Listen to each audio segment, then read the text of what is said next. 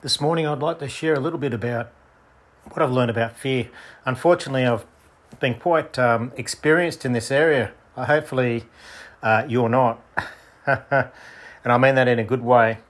But through our experiences, I want to encourage you that if you're having a tough time right now with your thoughts, with your feelings, with circumstances that are going on, your health, relationship, finances, all those areas, if you're having a hard time right now, just know that in the Romans 8:28, God says that all things work together for the good of those that love God and are called according to his purpose. And if you're loving God, then that's the truth.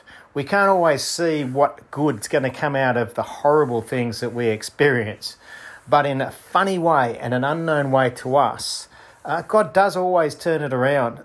So something good comes out of it. And it certainly doesn't feel good at the time that it's happening. And I know all about that. But one thing that I've come through and I've recognised that I need to help others with is this spirit of fear. First of all, who is Jesus and who are you in Jesus? This is the key to overcoming fear, because you can't. I can't. And why can't we? Well, because fear is a spirit, and we're not. Whilst we're in a spirit, our human spirit is not going to be able to fight against a spirit of fear. Okay, it needs to be the Spirit of God that's living in us that needs to fight and dismiss and get rid of that spirit of fear. In 1 John 4:17, he says, as he is, so are we. He's talking about Jesus. Now, does Jesus have a spirit of fear operating in him? No way. No way at all. He has no fear. He has peace. He has hope. He has love. He has joy. That's us. As he is, so are you. So am I. Once we recognise and really hold on to accepting that that is who we are, then we start operating a little bit differently. Now, this is a mindset change, isn't it? We're always changing and renewing our mind, so we're all at different places. And until it becomes a revelation in the heart, it's not going to change a real lot. And that's where the fight begins. In 2 Timothy 1:7, it says, for God has not given us a spirit of fear, but a spirit of power, love and a sound mind. And pretty much most Christians know about this scripture. So what's that saying? It's saying that it is a spirit. Fear is a spirit, right? Sometimes it's a useful fear, but sometimes it's a spiritual fear. And when it comes against us, quite often we don't realise it, or we actually embrace it by saying, and I don't want to really say this, but if you say, I am fearful, then you just identified yourself with a spirit that's outside of God. And that's where it starts to work. We need to bring every thought into the captivity of Christ. That's what he says. Bring it in. Let's check it out. If it's no good, let's throw it out. How do you throw it out? Well, in 1 Peter 5:6-9, if you read that whole scripture, it'd be really good for you. I recommend you to read that whole scripture, 1 Peter 5:6-9. The crux of that I get is that you will be exalted. That means lifted above the problems into comfort. Elevated. You'll be exalted at the due time. That's in his timing. So you will be exalted at the due time if you'll humble yourself under the mighty hand of God. How? By casting all your cares onto him. Why? Because he cares for you. Ultimately, he's the spirit that this demonic spirit is going to be fighting, and it has not got a hope. But when we're fighting it ourselves, carnally, let's say, how are we going to win? Well, that's what the devil wants. It wants you and me to fight in our flesh against it. Our fight is to come into Jesus, come into God, and let him do the fighting for us. We resist the devil, but before we resist him, it says, submit to God.